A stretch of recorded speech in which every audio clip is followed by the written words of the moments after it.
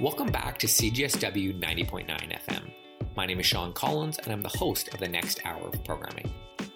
This month on Energy Voices, we're going to do a long-form look at the Sustainable Development Goals and green growth. While you may not realize it, this month marks one of the most transformational changes in the global approach to development that we've ever seen. Since 2000, the millennium, the world has been operating under the set of the Millennium Development Goals, something that many people have heard about and have had quite a significant effect on global development. We are now, just this month, launching the Sustainable Development Goals at an event in New York put on by the United Nations, which will focus on the next 15 years of development for the world. The change to include the term Sustainable Development Goals inherently applies an aspect of energy and the environment. One of the key missing pieces from the Millennium Development Goals was any aspect of work around energy and the environment. When you dive into it, though, you realize that many aspects of development, from poverty, from health, from women's rights, are all related to energy in some way, shape, or form. So what we're going to do is we're going to have Student Energy co-founder Kaylee Taylor discuss the Sustainable Development Goals and also the Green Growth Initiative that she's working on in Geneva currently. Without further ado, we're going to kick things off with a review of this month in energy before diving into the Sustainable Development Goals and green growth.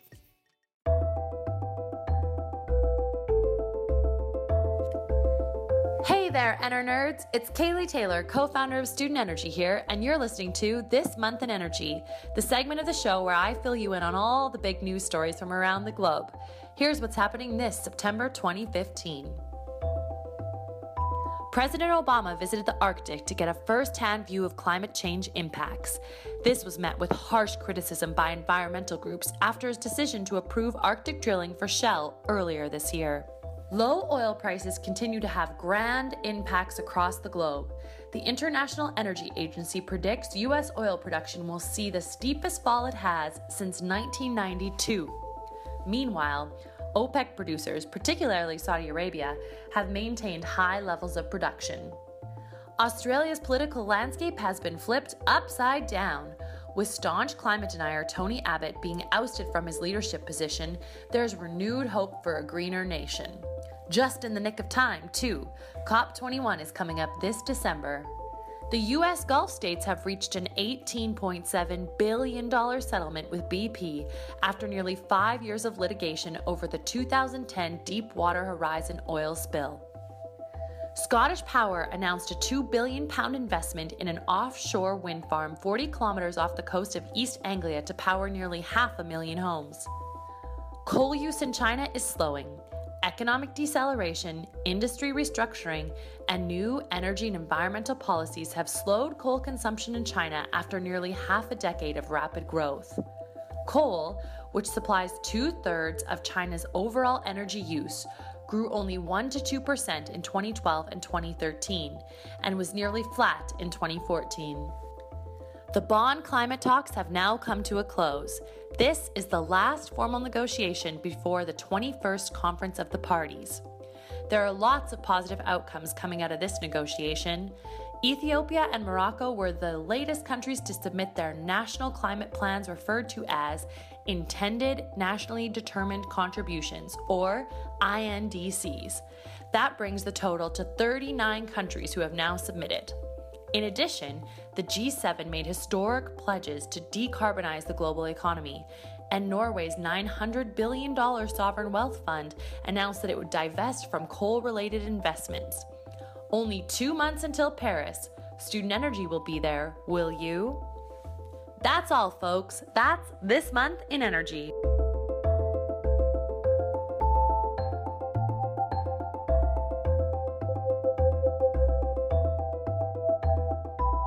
You may have heard of the Sustainable Development Goals, but you may not know how important they are to the future of international development.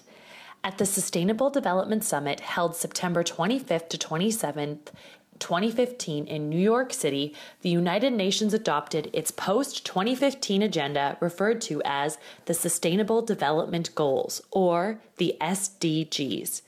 The SDGs were developed to replace the Millennium Development Goals, or the MDGs, which were set in 2000 to address the challenges of international development globally, and which expired in 2015.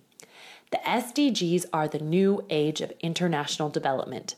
They are a list of 17 goals and 169 associated targets representing people, planet, prosperity, peace, and partnership. Universality and integration are the big themes of the SDGs. Unlike the MDGs that were focused almost exclusively on the developing world, the SDGs are universal in their application. They require both the developed and the developing worlds to buy in and move towards implementation. They also have integrated themes like the environment and gender equality within all the goals, so they are not standalone aspirations but rather part of an integrated development agenda. With environment being notably absent from the MDGs, it is promising that more than half of the SDGs have an environmental focus, and there is at least some link to the environment in all the SDGs. Energy was also missing from the MDGs and now has its own focus in the SDGs. The UN SE for All, or Sustainable Energy for All initiative, is represented in Goal 7, ensure access to affordable, reliable, sustainable, and modern energy for all. SE for All aims to double the share of renewables, double the rate of energy efficiency, and assure that no one is without energy. So what are the SDGs? 1 through 17, here we go. Number 1, end poverty in all its forms, everywhere. Number 2, end hunger, achieve food security and improve nutrition and promote sustainable agriculture. Number 3, ensure healthy lives and promote well-being for all ages. Number 4, ensure inclusive and equitable quality education and promote lifelong learning opportunities for all. Number 5, achieve gender equality and empower all women and girls. Number 6, ensure availability and sustainable management of water and sanitation for all. Number 7, ensure access to affordable, reliable, sustainable, and modern energy for all. Number 8, promote sustained, inclusive, and sustainable economic growth, full and productive employment, and decent work for all. Number 9, build resilient infrastructure, promote inclusive and sustainable industrialization, and foster innovation. Number 10, reduce inequality within and among countries. Number 11, make cities and human settlements inclusive, safe, resilient, and sustainable. Number 12, ensure sustainable consumption and production patterns. Number 13, take urgent action to combat climate change and its impacts.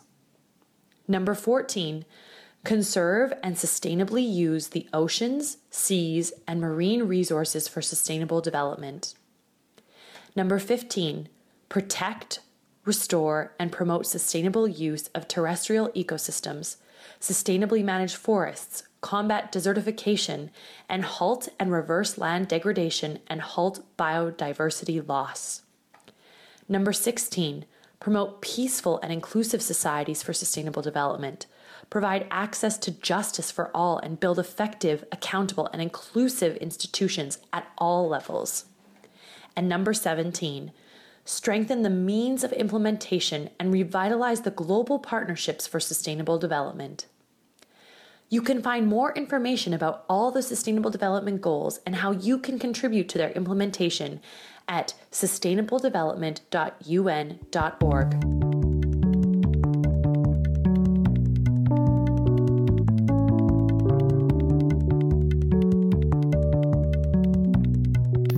To mark the launch of the Sustainable Development Goals, President Barack Obama of the United States recently gave an incredible speech at the United Nations referencing the importance of adopting the Sustainable Development Goals and the role that the Sustainable Development Goals will play in alleviating poverty and promoting development globally. We have taken a portion of President Obama's speech and will air it as part of this month's episode on Energy Voices. Without further ado, here's President Barack Obama. Good afternoon, Mr. Secretary General, fellow delegates, ladies and gentlemen.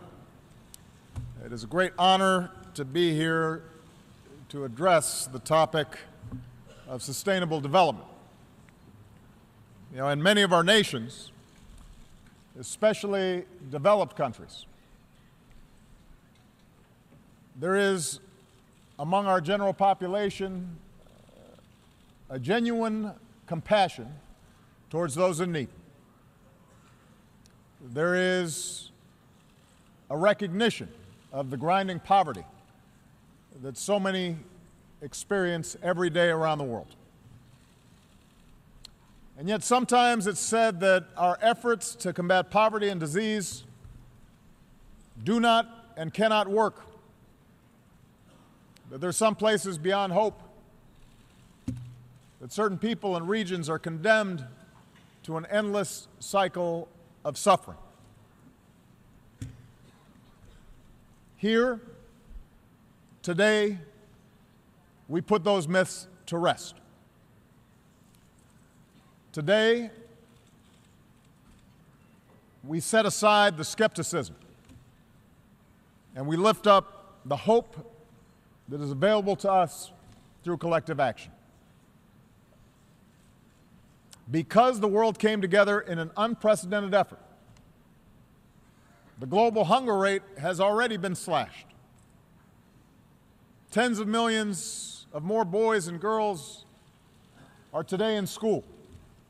Prevention and treatment of measles and malaria and tuberculosis have saved nearly 60 million lives. HIV/AIDS infections and deaths have plummeted. And more than 1 billion people have lifted themselves up from extreme poverty. 1 billion. The entire world can take enormous pride in these historic achievements. And so let the skeptics and cynics know development works. Investing in public health works. We can break the cycle of poverty. People and nations can rise into prosperity. Despite the cruelties of our world and the ravages of disease, millions of lives can be saved if we are focused and if we work together. Cynicism is our enemy. A belief, a capacity in the dignity of every individual, and a recognition that we, each of us, can play a small part to play in lifting up people all around the world. That is the message that we're sending here today. And because of the work of so many who are assembled here today, we can point to past success, and yet we are also here today because we understand that our work is nowhere near done.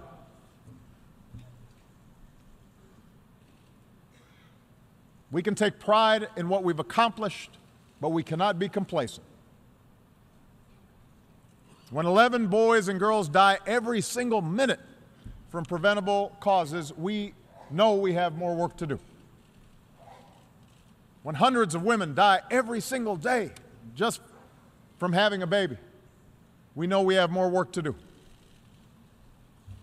When tens of millions of children are still not in school, when hundreds of millions of people have no clean water, no toilets, we have so much more to do. Right now, some 800 million men, women, and children are scraping by on less than $1.25 a day. Imagine that.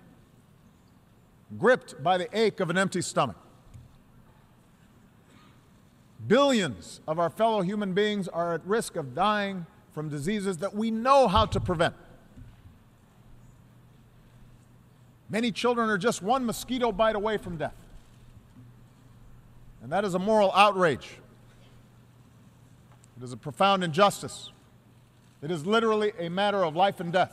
And now, the world must act. We cannot leave people behind. And so today we commit ourselves to new sustainable development goals, including our goal of ending extreme poverty in our world. We do so understanding how difficult the task may be.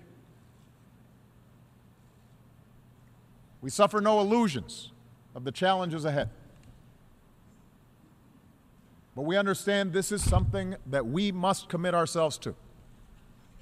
Because in doing so, we recognize that our most basic bond, our common humanity, compels us to act. An impoverished child in a distant slum or a neighborhood not that far from here is just as equal, just as worthy as any of our children, as any of us, as any head of government or leader in this great hall. We reaffirm that supporting development is not charity, but is instead one of the smartest investments we can make in our own future. After all, it is a lack of development, when people have no education and no jobs and no hope, a feeling that their basic human dignity is being violated, that helps fuel so much of the tensions and conflict and instability in our world. And I profoundly believe that many of the conflicts, the refugee crises, the military interventions over the years might have been avoided if nations had truly invested in the lives of their people and if the wealthiest nations on earth were better partners in working with those that are trying to lift themselves up.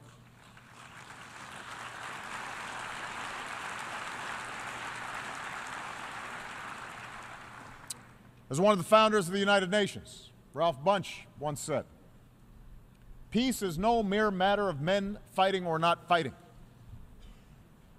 Peace, to have meaning, must be translated into bread or rice, shelter, health, and education." I'm here to say that in this work, the United States will continue to be your partner.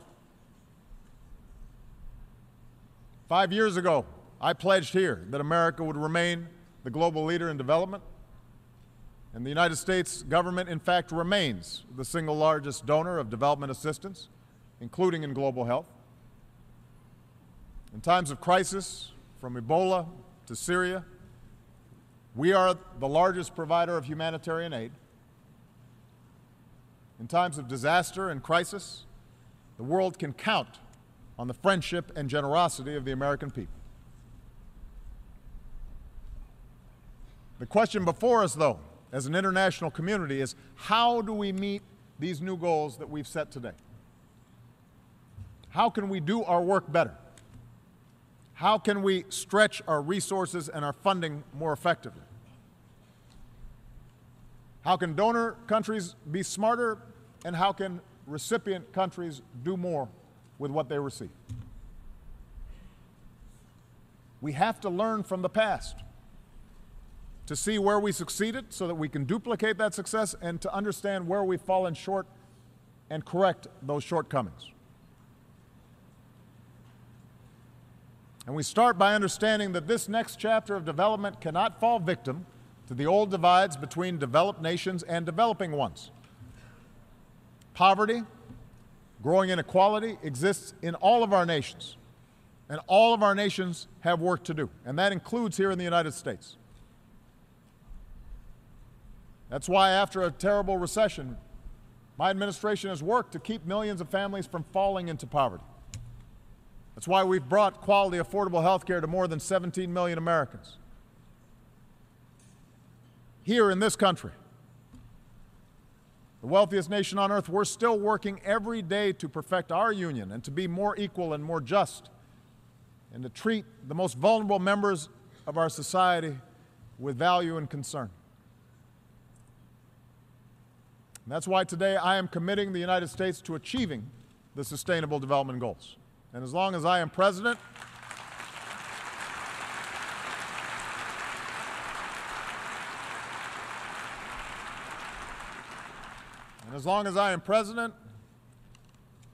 and well after I'm done being president, I will keep fighting for the education and housing and health care and jobs that reduce inequality and create opportunity here in the United States and around the world. Because this is not just the job of politicians. There's work for all of us. Now, this next chapter of development cannot just be about what governments spend. It has to harness the unprecedented resources of our interconnected world. In just a few short years, in the areas of health and food security and energy, my administration has committed and helped mobilize more than $100 billion to promote development and save lives, more than $100 billion. And guided by the new consensus we reached in Addis, I'm calling on others to join us. More governments, more institutions, more businesses, more philanthropies, more NGOs, more faith communities, more citizens. We all need to step up with the will and the resources and the coordination to achieve our goals. This must be the work of the world. At the same time, this next chapter of development must focus not simply on the dollars we spend, but on the results that we achieve. And this demands new technologies and approaches, accountability, data, behavioral science, understanding that there's lessons that we have learned, best practices on how people actually live so that we can dramatically improve outcomes. It means breaking cycles of dependence by helping people become more self-sufficient, not just giving people fish, but teaching them how to fish. That's the purpose of development. Rather than just sending food during famine, although we have to do that, to avert starvation, we also have to bring new techniques and new seeds and new technologies to more farmers so they can boost their yields and increase their incomes, feed more people, and lift countless millions out of poverty. Rather than just respond to outbreaks like Ebola, although we have to do that, and we have, let's also strengthen public health systems and advance global health security to prevent epidemics in the first place. As more countries take ownership of their HIV/AIDS programs, the United States is setting two new bold goals. Over the next 2 years, we'll increase the number of people that our funding reaches so that nearly 13 million people with HIV/AIDS get life-saving treatment. And we'll invest $300 million to help achieve a 40% reduction in new HIV infections among young women and girls in the hardest-hit areas of sub-Saharan Africa. And I believe we can do that, the first AIDS-free generation.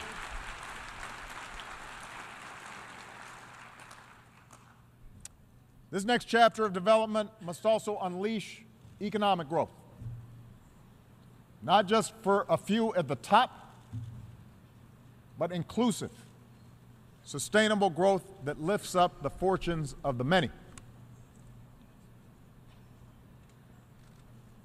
We know the ingredients for creating jobs and opportunity. They are not a secret. So let's embrace reforms that attract trade and investment to areas that are in need of investment and in need of trade.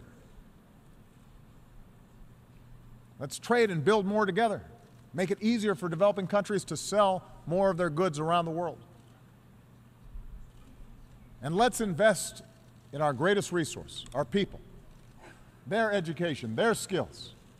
Let's invest in innovative entrepreneurs, the striving young people who embrace new technology and are starting businesses and can ignite new industries that change the world.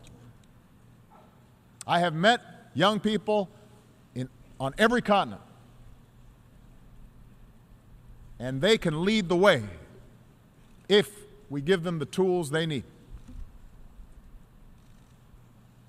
Our new development goals are ambitious, but thanks to the good work of many of you, they are achievable if we work together, if we meet our responsibilities to each other. I believe that.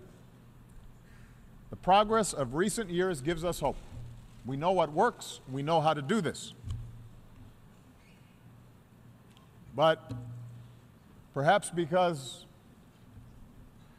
this is now my 7th year of addressing the General Assembly, I tend to be more blunt. Along with the gray hair, I'm becoming more likely to speak my mind. So indulge me when I say that we will never achieve our goals if we do not squarely confront several insidious threats to the dignity and well-being of people around the world. No matter how much hard work is done by development agencies, no matter how large the donations and commitments that are made by donor countries, if we don't take care of some other elements of development, we will not meet the goals that we've set. Number one, development is threatened by bad governance. Today, we affirm what we know to be true from decades of experience. Development and economic growth that is truly sustainable and inclusive depends on governments and institutions that care about their people, that are accountable, that respect human rights and deliver justice for everybody and not just some. So in the face of corruption that siphons billions away from schools and hospitals and infrastructure into foreign bank accounts, governments have to embrace transparency and open government and rule of law. And combating illicit finance must be a global effort because it is part of our development effort. And citizens and civil society groups must be free to organize and speak their mind and work for progress, because that's how countries develop. That's how countries succeed. Development is also threatened by inequality. And this is a political debate that we have in this country. So I just want to be clear, this is not something from which the United States is immune to. Every country has to grapple with this issue. The wealthiest and most powerful in our societies oftentimes like to keep things as they are. And they often have disproportionate political influence. When poor children are more likely to get sick and die than children in wealthier neighborhoods just across town,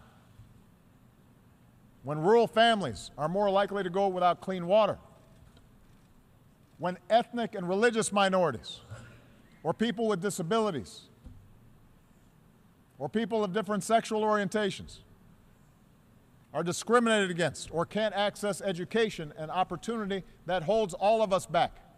And so in all of our countries, we have to invest in the interventions that allow us to reach more people, because no one should be left behind just because of where they live or what they look like.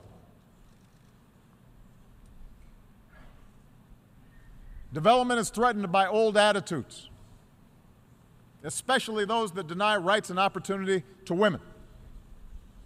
In too many places, girls are less likely to be in school than boys.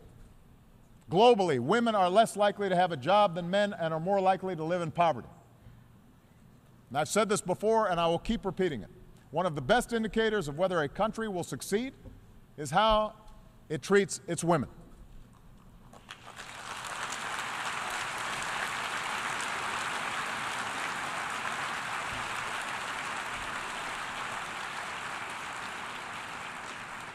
When women have an education, when women have a job, their children are more likely to get an education.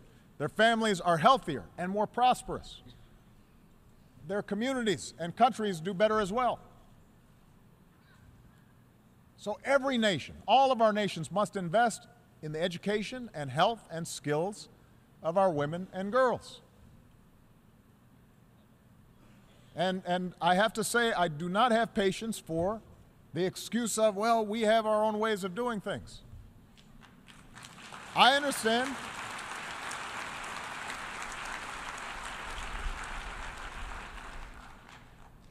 We understand that there is a long tradition in every society of discriminating against women. But that's not an excuse for taking a new path in order to make sure that everyone in a society has opportunity. Development is threatened if we do not recognize the incredible dynamism and opportunity of today's Africa. Hundreds of millions of Africans still struggle in the face of grinding poverty and deadly disease, daily assaults on their lives and dignity. But I visited Africa recently, and what I saw gave me hope, and I know should give you hope, because that continent has made impressive gains in health and education. It is one of the fastest growing regions of the world with a rising middle class. And during my travels, Africans, especially young Africans, tell me they don't just want aid, they want trade. They want businesses. They want investment. So I call on the world to join us as we mobilize billions of dollars in new trade and investment and development in Africa. And that includes Power Africa, our initiative to bring electricity and greater opportunity to more than 60 million African homes and businesses. If we get Africa fulfilling its full potential, that will help the entire global economy. Everyone here will be helped. It's not a zero-sum game. We are invested in their success.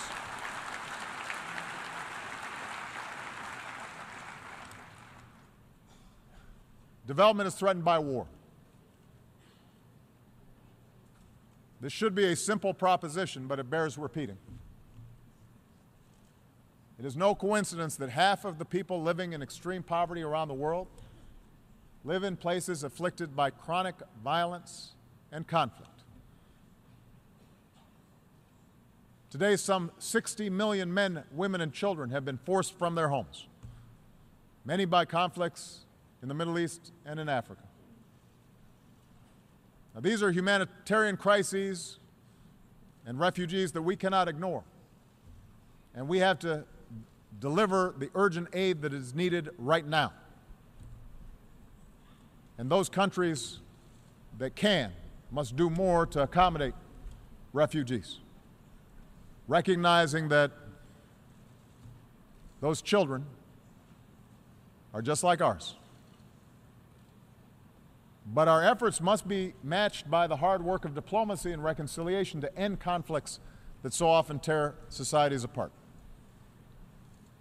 And as I said earlier, war and conflict is more likely to arise where we have bad governance, and we have high inequality, and we have discrimination against minority groups and ethnic groups, and we have low educational levels. So these things are all related. And finally, development is threatened by climate change. And I want to thank the Secretary General for the extraordinary leadership and work that he's done on this issue.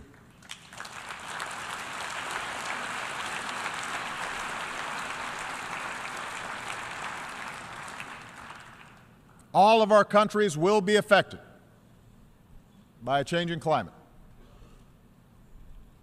But the world's poorest people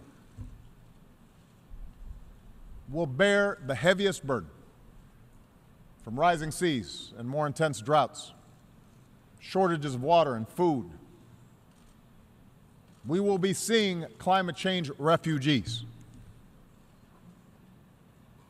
As His Holiness Pope Francis has rightly implored the world, this is a moral calling. In just 2 months, the world has an opportunity to unite around a strong global agreement. I saw President Hollande walk in a few moments ago. We are going to be converging in Paris.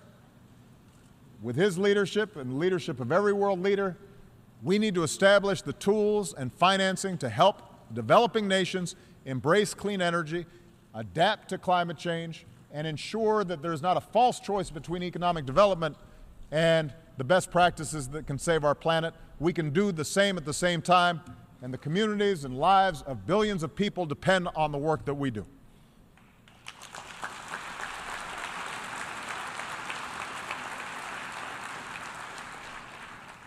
Future generations of young people watching today and tomorrow will judge us by the choices we make in the months and years ahead.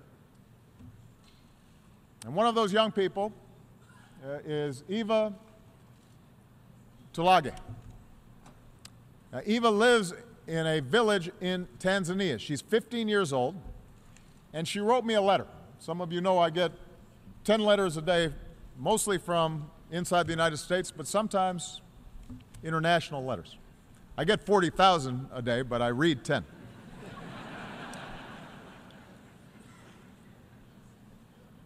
And so Eva told me about her parents, farmers who struggle to provide for their 7 children And this young 15-year-old girl, a girl the age of my daughters, she dreams of going to college, but with little food to eat, she explained how it's hard for her sometimes to concentrate in school. She explained that her house doesn't have electricity, so it's hard for her to study at night. It's not because her parents don't love her and don't have ambitions for her. Her father works incredibly hard in the fields to pay for her education. But they just need a little help. I won't let him down, Eva said. I'll do whatever it takes, she said in her letter. And then, knowing that we would be gathered at this summit to help lift up families like hers, she asked me a question that could be asked of all of our nations. What will you commit to doing? What will you do?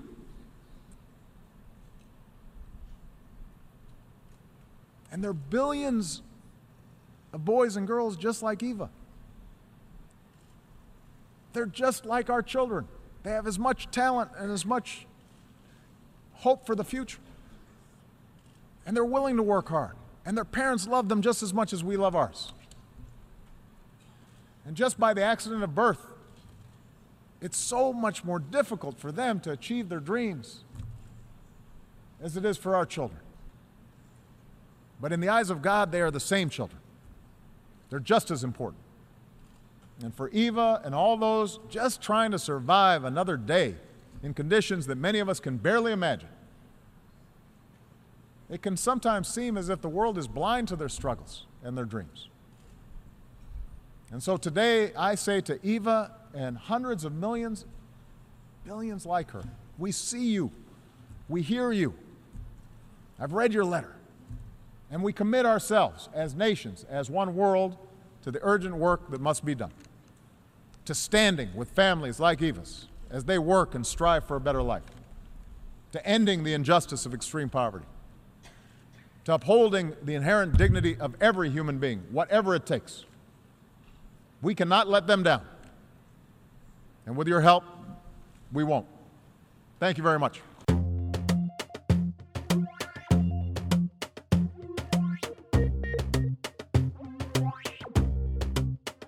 One of the terms that's gaining an increasing amount of importance related to the Sustainable Development Goals is green growth. Green growth is the idea that you can explicitly tie your environmental and your economic growth objectives as it relates to developing nation. There's a whole suite of knowledge and understanding that has been developed around how we correlate the desire for an increased quality of life with the need of having a low emissions development strategy. We're going to kick things off first with an explanation of what green growth is before having Kaylee Taylor interview someone from the Green Growth Knowledge Platform in Geneva about how knowledge is being shared amongst nations as it relates to policy and green growth in general.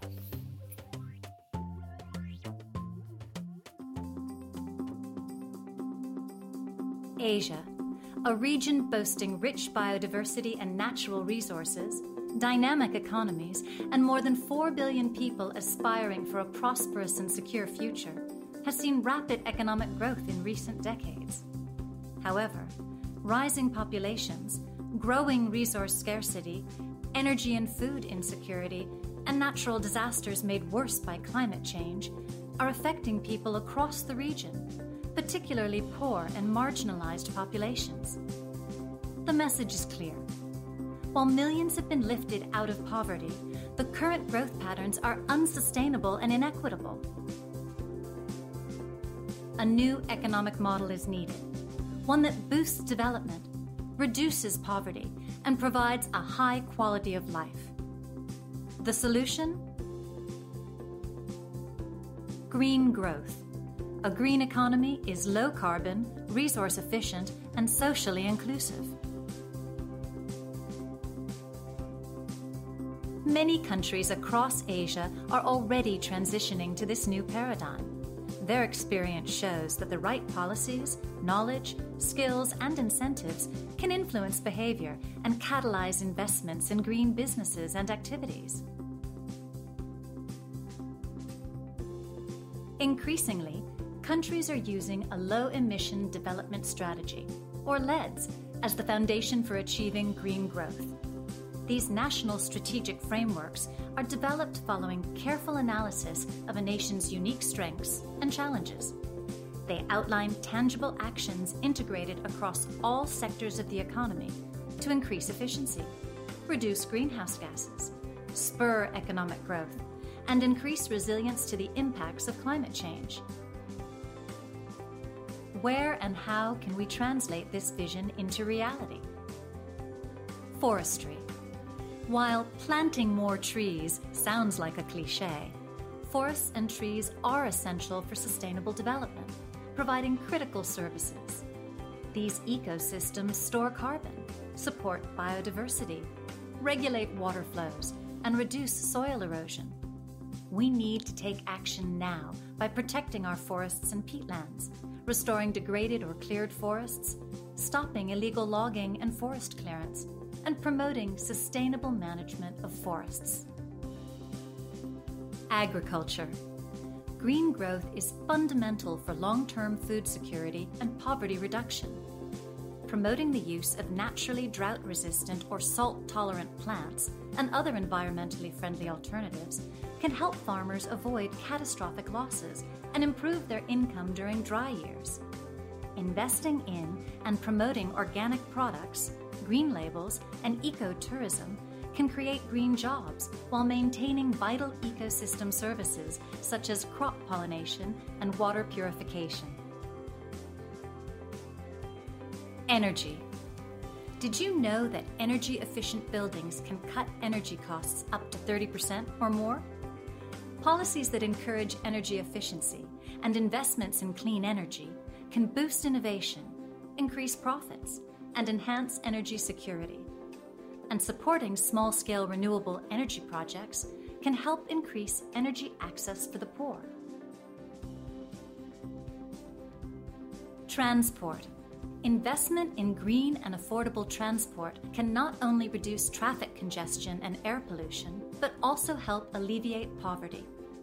Promoting high-speed rail and bus rapid transit, supporting fuel-efficient and electric vehicles, improving pollution standards, and introducing new biofuels increases green transport options and creates green jobs. Simply put, green growth is smart development. Greening different sectors of the economy as part of a comprehensive LEDS promotes investment, innovation, and job creation, which sustains growth and provides new economic opportunities. Governments, businesses, civil society, and individuals all have a role to play. What will you do? What is your role? Let's work together for a sustainable future.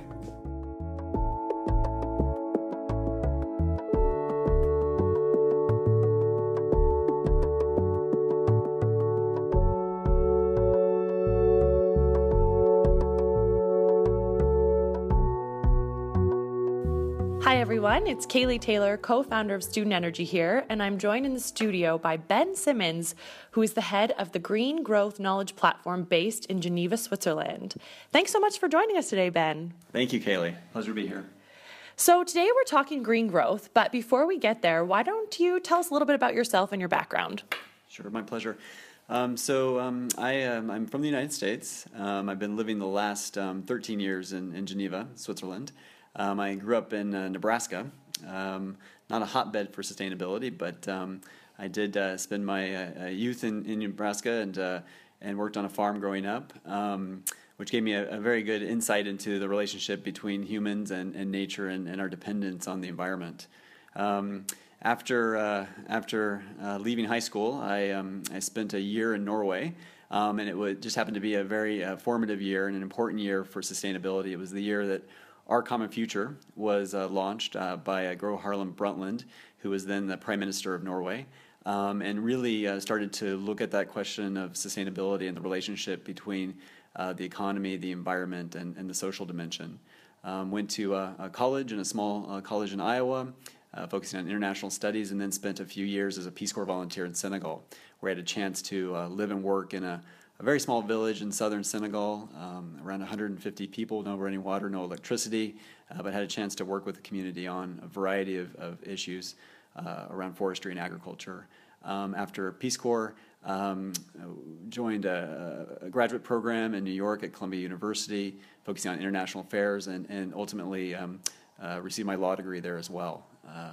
After graduating, spent a couple of years at a law firm in New York, focusing on environmental law, and then joined the United Nations Environment Program in 2003, and have been with the United Nations Environment Program since then. The Green Growth Knowledge Platform, which I currently head, is jointly hosted by the United Nations Environment Program. Great, thanks so much. So your background has kind of led you to this place of green growth. So what exactly is green growth? Well, green growth, in a nutshell, is really looking at avenues for creation of economic growth and economic development that is environmentally sustainable. It really is looking at the intersection of two pillars of sustainable development, which is the environment pillar and the economic pillar. Of course, the social pillar is also inherently important. You can never really truly achieve any type of sustainable growth without also considering the social dimension and equity. But yeah, so green growth, there are many definitions out there of green growth, but it's really the foundation of looking at how do we create economic systems that are environmentally sustainable. As you know, the current economic systems just aren't working. We do have some growth. There's some income generation, but it's at a huge environmental cost, and this cost is not sustainable.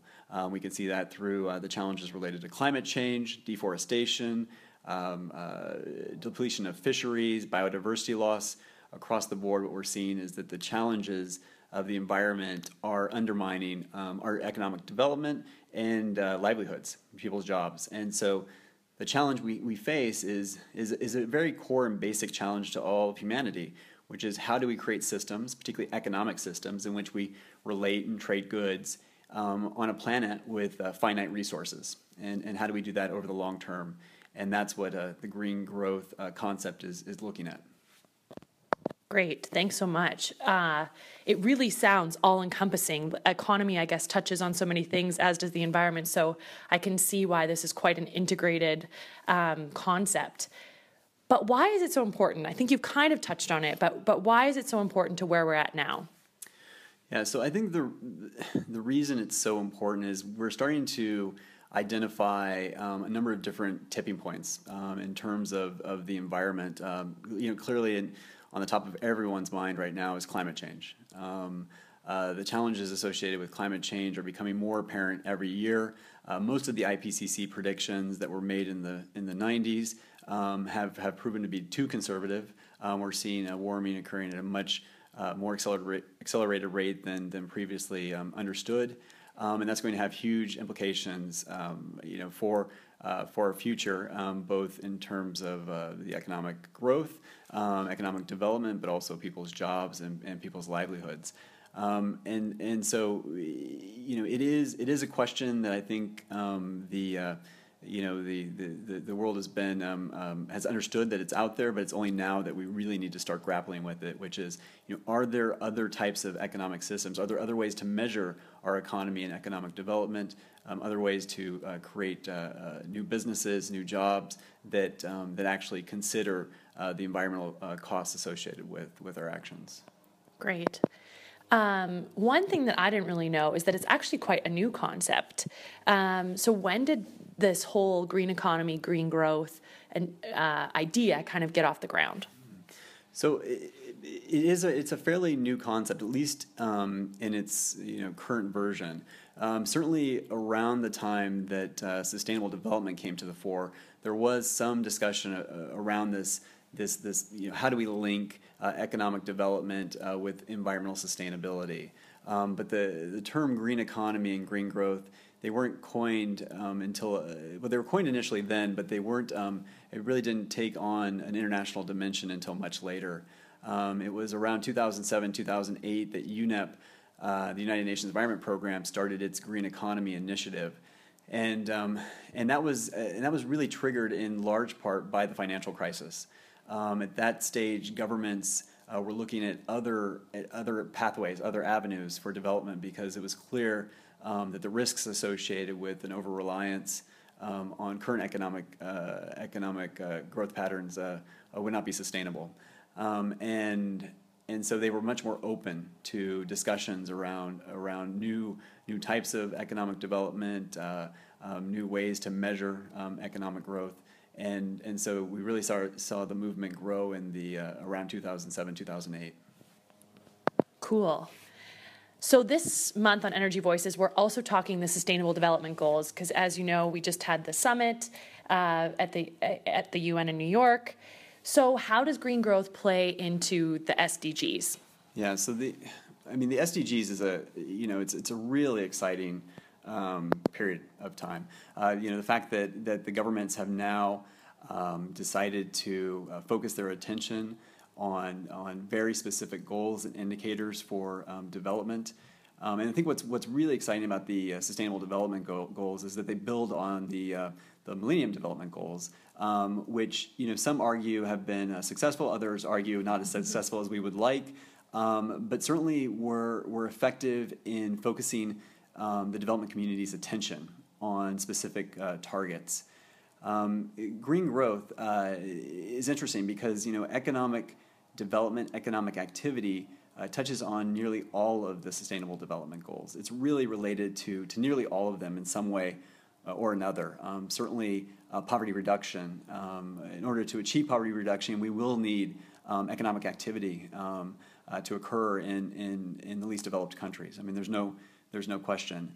But if people often like to talk about specific Sustainable Development Goals, and there's, as you know, numbers associated with those goals. The one that resonates most closely with green growth is Sustainable Development Goal number 8, which is focused on promoting a sustained and inclusive economic growth, and so it's closely tied to that.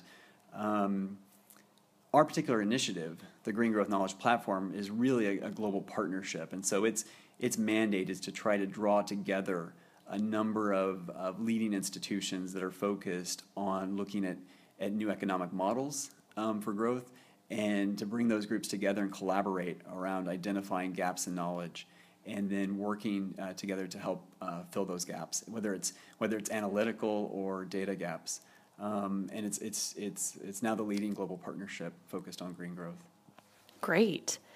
And as you know, we're an energy-focused show. Mm-hmm. That's what our audience is super interested in. So what role does energy play in green growth? Yeah.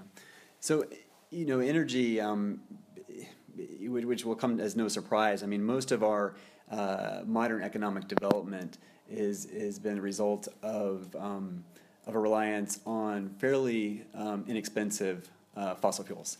And energy is inherent. The energy system is, and its importance is inherent to any type of economic modeling, any type of future economic growth.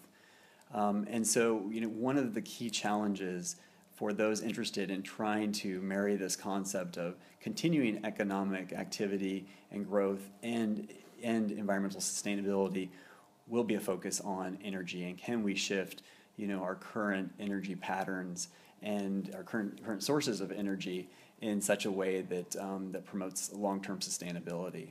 And so you really can't speak about green growth without also having a discussion around energy systems because they're so closely tied together. That is true. It is linked to everything, we think. So how is the Green Growth Knowledge Platform enabling green growth? You've mentioned a few things, but what are some of your initiatives you're working on? What are the things that you're kind of on the ground doing to enable green growth globally? Yeah.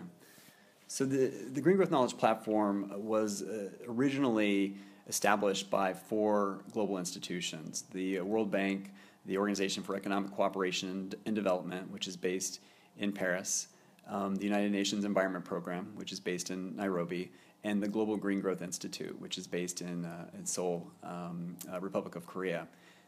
And the idea behind establishing this platform, there was really 2 ideas. The first was that there's a tremendous amount of analysis and data that's currently being produced by a range of different institutions, global leaders, thought leaders in this field. And the idea is that it would be very useful to draw this information together, this data together, and make it easily accessible to the professionals that are working on the topic and that are really engaging with government officials at the national level throughout the world. And so many of our partners have offices in developing countries and developed countries and are constantly engaging with officials from various government ministries. And so our job is really to make sure that they have the latest analysis and data available to them when they work with these officials. The other part of the mission is really focused on trying to identify where we still are missing information and data in order to drive forward a new economy. And there still is quite a bit of data and information missing. And so we organize groups of experts to assess what the information that is missing around particular sectors. So whether it might be in particular themes. So for instance, one of our groups is focused on trade and competitiveness. And so they look to that field and try to identify where are we seeing gaps in knowledge, and then working with the institutions and leveraging a larger global research initiatives to fill those gaps. We started with those 4 founding institutions. We're now a partnership of over 40 leading global institutions and regional institutions and think tanks around the world, and growing. Cool. So where can our students and our listeners get more information about GGKP? So there's many. Thank you for asking. There are many ways to find out more information about GGKP. Certainly, I would encourage everyone to take a look at our website. So that's at greengrowthknowledge.org. So www.greengrowthknowledge.org. I would also encourage colleagues to sign up to our newsletter. We have around 3,300 recipients of the newsletter, and we also have a very active LinkedIn group, Green Growth Knowledge Platform LinkedIn group, which is nearly 600 members right now. So if you're interested in these topics, there's active discussions on our LinkedIn group, and then of course through Twitter. Perfect. And we do love Twitter, so make sure to mention GGKP when you're on Twitter. And of course, with Student Energy's blog, we always provide these resources. So we'll make sure that there's some links for you all to the Green Growth Knowledge Platform and their work. One of my favorite parts of the GGKP website is the country map, where you can see different indicators around green growth. And there's also a whole learning section. So if you're looking to learn more, there's a lot of great resources there. And with that, we'll wrap it up. So thank you so much for being here, Ben, and for joining us. And let's really hope we see some progress with green growth with these SDGs now in place. Thank you so much, Kayla. It's been a real pleasure.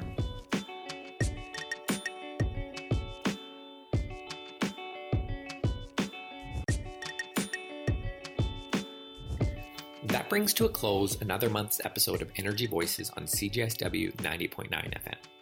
Energy Voices is produced by Sean Collins and Kai Sinclair. Energy Voices is produced with assistance from Bullfrog Power and their Student Life initiative. If you want to learn more about how you can live a cleaner and greener life, visit bullfrogpower.ca/studentlife. All previous episodes of Energy Voices are available in iTunes or your favorite podcast service. You can also stream at bit.ly/energyvoices.